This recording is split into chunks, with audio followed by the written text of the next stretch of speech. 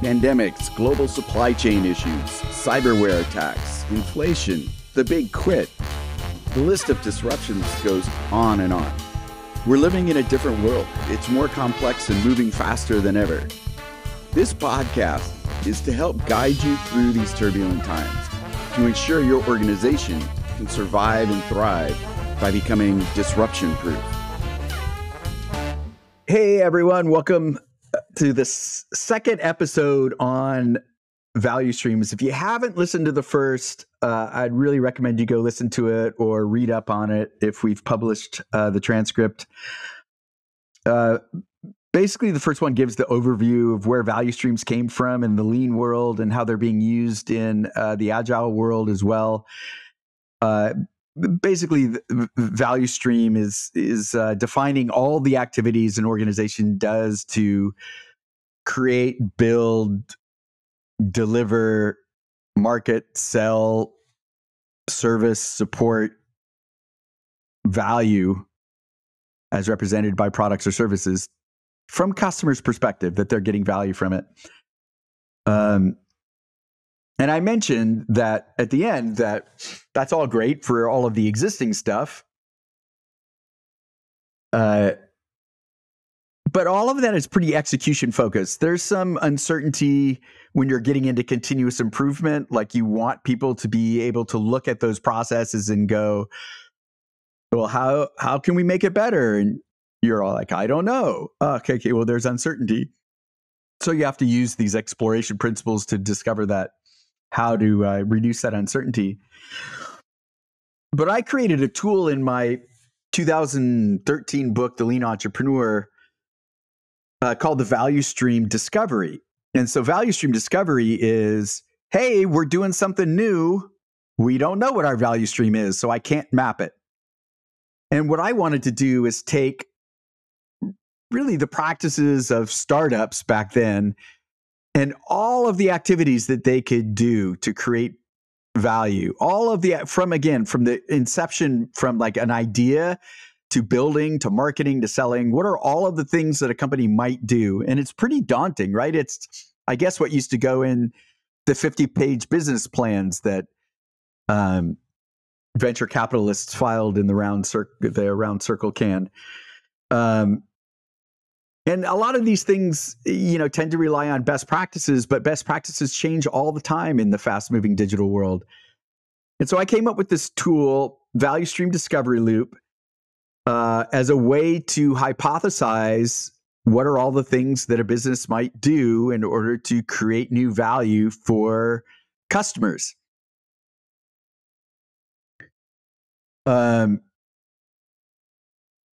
So yeah, that's what we'll talk about today. So I want you to start with imagining that we're going to do this as much as possible from the customer perspective. So if we're looking at modern human-centered by design thinking, even, just sort of lean innovation principles, agile defines checking in with stakeholders and customers about what they're building. We really want to understand how we're creating value for customers. What can we do to create value for customers? And in this way, it allows us to compete on a different level than those companies that are just making this stuff up. And so I find it valuable to start from the customer perspective. So rather than thinking about like, oh, well, we need a website, I'm thinking about, well, how are we going to deliver our marketing message to our core persona? Oh, well, if we could get them to a website, that might be a good idea. So you're going to arrive at the same conclusion sometimes, and you're going to arrive at the same people that need to get the work done sometimes. But we want to start from the customer perspective. So let me give the quick overview. The Value Stream Discovery framework, if we have to call it a framework, we created this tool, the Value Stream Discovery Loop, and that describes 7 states that a customer goes through from first becoming aware of your product to becoming passionate about it. And when I say your product, it could be the one that's still in your head. And so those 7 states are aware. First state is aware. They are aware. Oh, Jane Rocket has got a new iPhone app. Cool. Then they become intrigued, hopefully. Oh, Jane Rocket's iPhone apps says that it's going to cure my insomnia. Huh. I sleep horribly. That's kind of cool. I'm intrigued. I then need to become trusting. Oh, I can download the app and give it a try for free. Cool. I'll use it. Then they become convinced. Wow. It worked pretty well. 99 cents a month. That's a pretty good deal. Guess I'm going to click on my Apple Pay. After that, they become what I call hopeful. I sure hope this app is actually going to work for me long term. I could use some better sleep. Then they become satisfied. Not only have my sleep scores improved, but I actually feel rested. And then hopefully they become passionate. I really haven't seen an app do this much good for me in absolutely ages. I am pretty blown away. I am going to share this with my friends. Aware, intrigued, trusting, convinced, hopeful, satisfied, passionate. Just like with value streams, these can all be broken down into, minutia layers of activities that actually have to be done in order to get these things functional.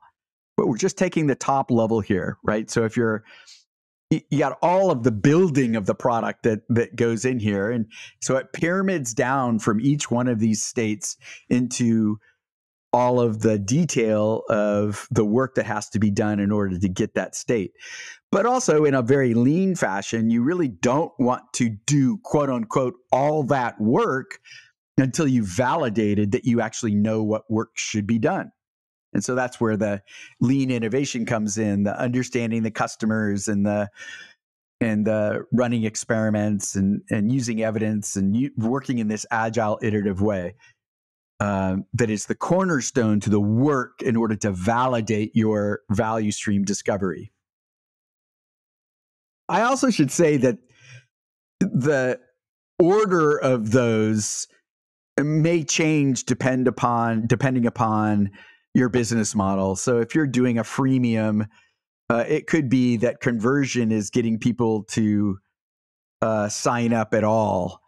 And then you sort of have a second conversion when they're paid, or maybe they pay when they're satisfied. So, this is not hard in stone. You have to be able to adapt it for your product and your business model. But I think it's useful. All models are wrong. Some are useful. I think this is useful if you can learn how to apply it. And the other cool thing is that it can show you where you need cross-functional teams, and then it goes as you're validating those cross-functional teams and you're growing those teams out, then some of them are less cross-functional, and they may still be interdisciplinary, but not cross-functional. Maybe those are often used interchangeably. Cross-functional means I've got marketing group, engineering group, product management group, customer service group working on figuring out whether we're satisfying the customers. That's cross-functional group coming from different functions. Interdisciplinary are sort of the individual skill sets. So on my engineering, I have an architect, I have a front-end engineer, and I have a back-end engineer. Those are all interdisciplinary, but they're in the same function. And so I've talked many times before about how these teams need missions.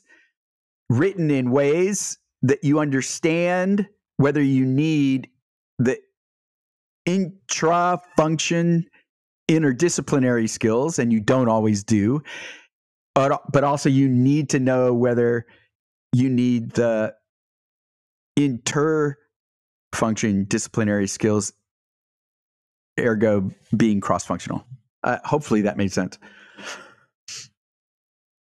So the way I described these 7 states, awareness, intrigued, trusting, convinced, hopeful, satisfied, passionate, is not the order that you would build this out or optimize.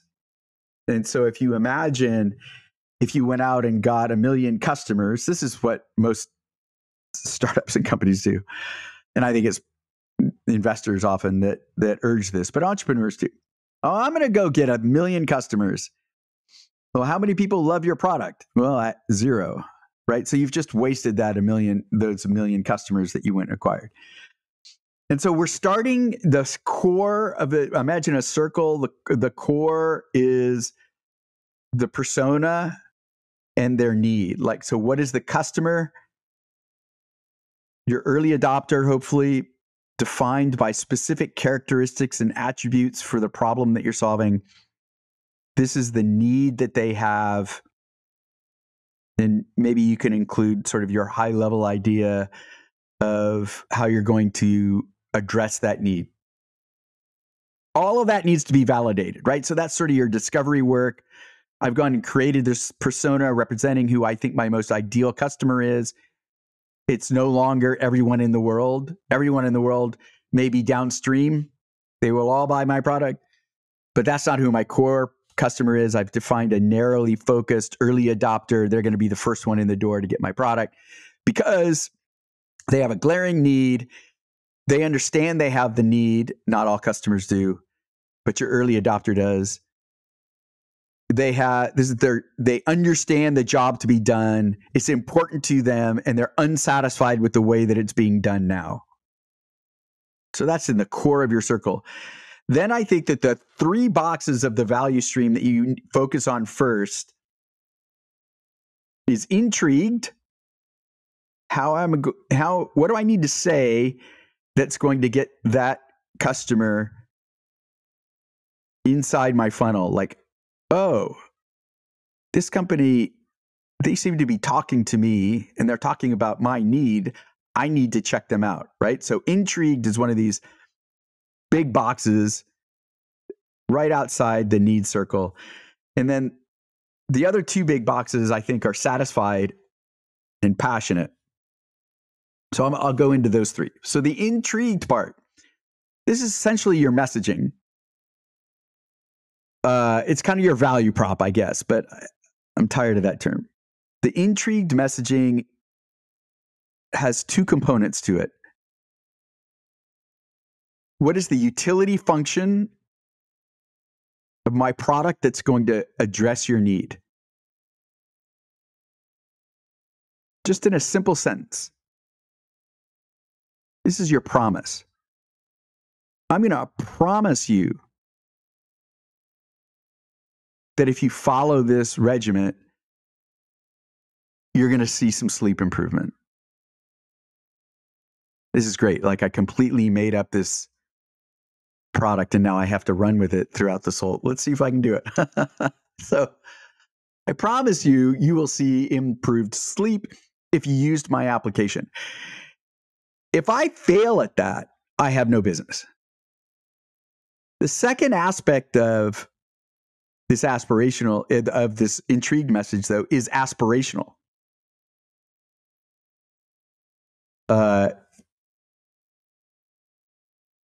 And so what is that? Well, people who sleep better, feel better, you're going to have a more energized day. You're going to feel happier. You're going to be able to accomplish more. You're going to be able to live out live your dreams. You can't promise the aspirational part of it.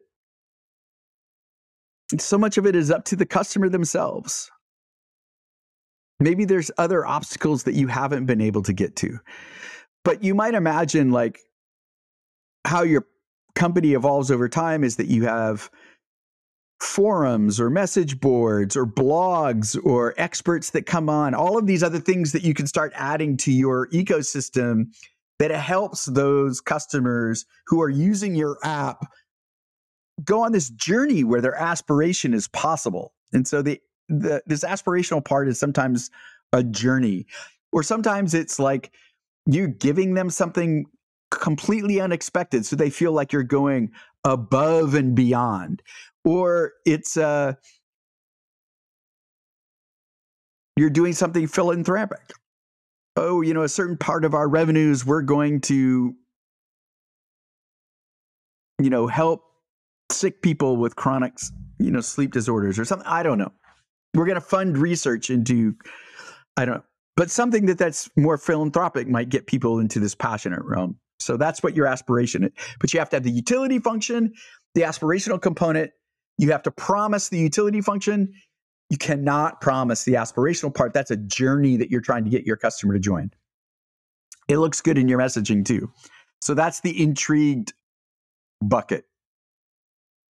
The satisfied bucket then is what are the 3 functions that you're going to provide that is going to address the need? So I don't have the link. Maybe we can find it and share it, but there's a sort of this famous blog post on the power of 3s in product design. Slack used this early on. Theirs was like, communications, archive of all messages, and an easy search function were the first 3 things that they promised these small agile teams, and it caught on. They might have updated those at some point, but it starts off as a hypothesis, and then you're trying it out, and then you're seeing what resonates. And so eventually what this satisfied is, these are the 3 things that I'm imagining my core early adopter user needs to do with the app in order to get the value that I promised from them. So what are the 3 things that I'm going to give them feature-wise, functionality-wise, that I'm pretty sure they're going to have to use all 3 of those in order to get the value. So that's defining your satisfied. And then, as I mentioned with the passionate side, is what do I need to add to my business model that gets people on the journey, that gets them in this quest to improve their lives, to be more healthy, to live the way they want to live, to pursue their dreams, whatever that journey aspect of it is. So then you have activities that you're going to do in support of that. And so these 3 components are levers that get you to product market fit. And by product market fit, I don't mean product market fit hypothesis. Those 3 things originally are your hypothesis. These things will get us to product market fit. Product market fit means that you've nailed all 3. And so that means passionate. And so that means that you're actually seeing organic growth. You do not have product market fit if you don't have organic buzz or organic growth in your product. Product market fit is not, I've got 10 customers signed up. That's sort of the new version that somebody redefined product market fit. If you go and reread Mark Anderson's original definition, but also all of the work that Sean Ellis did around product market fit, who really is the sort of the modern person that reintroduced the concept, go back and get the original product market fit, not these lean startup gurus who have redefined it. And so I love this idea of the gears, right? So I've got who my customer is, I've got my messaging, I've got how I'm delivering my messaging, I've got my product that has this core functionality, and I've got these ideas on how I'm going to achieve growth through passion. And those are my levers. So technically there's maybe 4 levers there. So the value stream discovery it sort of has three components to it. I've defined for you what intrigued and what satisfied and what passionate is. But how we use the tool is you're hypothesizing what you need to do in order to get that customer at that particular state. So I'm experimenting with my message, with my utility function plus my aspiration. That creates a message. I have to figure out where I'm going to put that. And then I have to define the call to action that indicates that the customer's there. So what does the customer do that indicates they're intrigued? That is a very distinct metric. They come to my website and they download a paper. They come to my website and they request more information. So where are you going to put that message? And what's the call to action that if the customer takes that call to action, it indicates that they are intrigued. And now that gives me a way to go and do that, to modify the messaging, to put it in different places, to change the call to action until I start seeing traction there. And so, yes, you have to do a little bit of awareness, a little bit of acquisition in order to get tranches of users into this experimentation. And then it's the same thing with the intrigued. I've run some experiments to validate that I've got the right functionality. I'm starting to build functionality, and I'm maybe even testing what I'm building with customers. And I get to the point that I've got an MVP. The MVP is defined by that three functionality. And I think that I've got it done to the point that customers can come in there and they should be using it as I think they need to use it in order to get the value from it.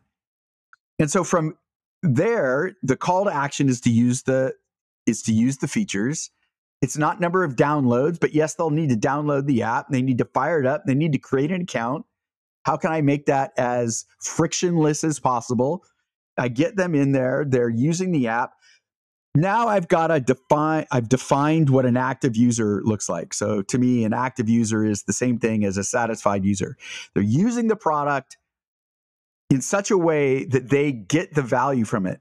If one piece of my functionality is not being used, then that's a problem. I pull it out, I iterate on it, or it's not needed. What is something else that I can add? Do I need to add something else such that the customer gets value out of it? And this also means that you have to be in touch with the customers. It's not just running surveys.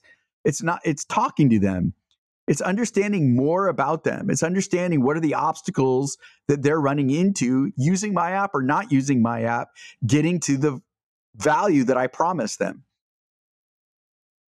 And now you'll have tranches of users that are your active users. You're creating your dashboard that will monitor the success of your product or where your bottlenecks are. So the call to action is to use the app. Now I'm tracking the specific ways that you're using the app. Not that you're logging in, that you're using this particular functionality. Do not add a feature to your app without the ability to measure whether people are using it. And then when we get to passionate, what does a passionate customer do? A passionate customer shares. Passionate customer gives you testimonials, refers other people, does a case study, will go on a podcast and talk about how great you are. So how do I get a customer to that? What are the things that I do? Well, there's two things. There's sort of this organic. What you really want to do is kind of get to this place where there's organic sharing of that activity. There's organic passion. And then you can add things that sort of induce the behavior that demonstrates the organic nature. You don't want to do the inducement first because then you don't really know if it's real or not. If you give everybody $50 off, then yeah, they're going to go and get $50 off. But if you get them and you're talking to them and you're asking them, are they sharing it? Or if you give them a code to share it, you can start measuring whether they're actually sharing or providing you testimonials. Again, it's remaining in contact with these people. And eventually, a la Dropbox, you give them, free storage, and somebody else will get free storage, and you start creating this viral or semi-viral effect. Everybody can measure virality. It's just that you probably don't need a coefficient over 1.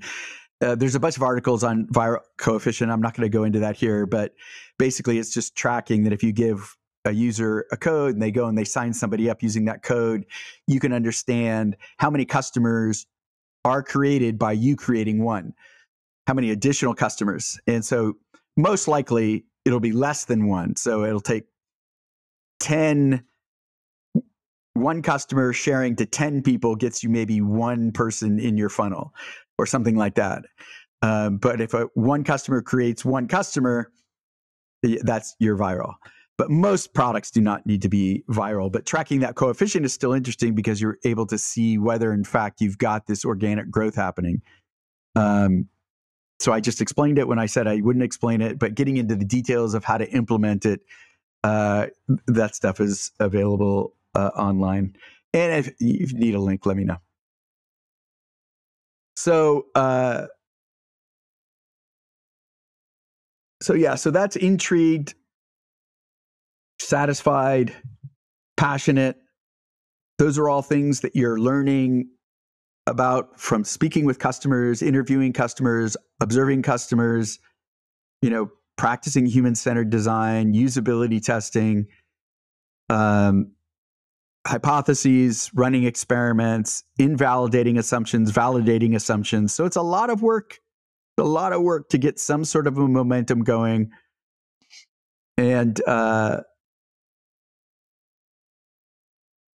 And then product market fit is achieved by mostly just with tinkering with those 3 elements plus the customer. You might have the wrong customer. So the other states then become optimizing that process. So once you have that triumvirate, the intrigued, the satisfied, and the passion, the growth engine, you can start then optimizing the other parts, which you've maybe had to tinker with just to get people through the funnel. But you've got your acquisition channels. So what I call aware. So the acquisition channels, you want to think about, like, going back to that ideal customer. You probably have not maxed out that market segment, that persona. Where does that person hang out? Who influences them? What are sources they're looking to for information? So that's sort of one bucket of how you look at your awareness. And the second bucket is, where are they? What are they doing when they run into their need? Like when they become sort of conscious of their need, they become conscious of something not working that frustrates them. And that's when you want to hit them. If you can. What are they looking at? What website are they on? What are they watching on TV? Are they in their car? There's not always going to be a acquisition channel ready there and waiting. But that's sort of growth hacking. Is there a channel, or can I create a channel to get them as close to possible as when they're experiencing their need? But so you're pulling in tranches of users and you're tracking them. So where are you putting out this information? This information is going to be related to who the customer is and the need they have. It's not the full-on intrigue. You might have some of the intrigue messaging in there, but you're really just trying to get them to get to where your intrigue message is. So again, you follow the same thing. What is the message? Where am I putting it? And what's the call to action that indicates that people are now aware of my product? Where are they going? And I'm measuring that. How many clicks on an ad? That's your awareness number. They land on your website. They read your messaging. They ask for more information. That's your intrigue. The next step there is trusting. So if you imagine somebody that's tooling around your website or reading the reviews on the App Store or looking at your features and functionality on the App Store, you're trying to garner there where they feel safe with your product. They feel safe about your data retention policies. They feel safe that this is real. So you have to think it through. What do people expect for your type of product? What do they think that trusting looks like? Endorsements. They watch a video of an influencer. So you're starting to look at, you're optimizing these different steps based upon who your customer is. Convinced stays the same, though, that always becomes optimized too. You're putting up frequently asked questions that determine that, eliminate the need for additional time or information provided. So how do you streamline the sales conversion? Then the other interesting step, the last one here, is hopeful. And the trick with hopeful is to eliminate friction. So they're logging onto your app and they see this big old blank screen and they don't know what to do. So you have to reduce the friction to getting people to the functionality that provides the value. This is where feature bloat often causes problems because it's getting in the way of people figuring out how to get the value. It's where successful email drip campaigns work because they're saying, hey, go do this. This is how you're going to get value from it. So again, all of these different states that can be optimized.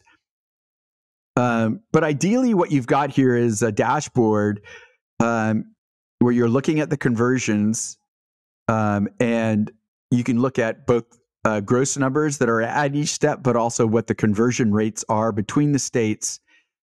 You can understand where your bottleneck is, where teams need to focus on improving, whether those teams need to be cross-functional or not, or interdisciplinary or not. And you kind of have to do then this for every persona. They'll be very similar when you go to adjacent markets, but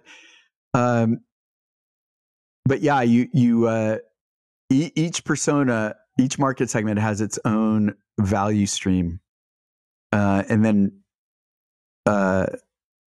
you've discovered your value stream. Now you can map that out into a traditional lean or agile value stream. But you always have to make sure that you're keeping the continuous improvement part of it, and keeping the teams that are responsible for the continuous improvement probably have to be cross-functional. But in the world where software is never done, it means that those bottlenecks are changing all the time. And so you're just on top of this dashboard all the time. So I think that's probably a good place to stop. I've got a tool that you can download for the value stream discovery loop. I'm always happy to ask questions. And of course, Moves the Needle helps organizations implement all of this as well. So until next time, thanks for dropping by. Thank you for listening to the Disruption Proof Podcast.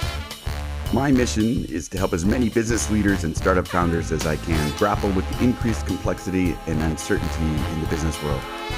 It would mean a lot to me if you could please leave a review of the show and share it with friends and colleagues.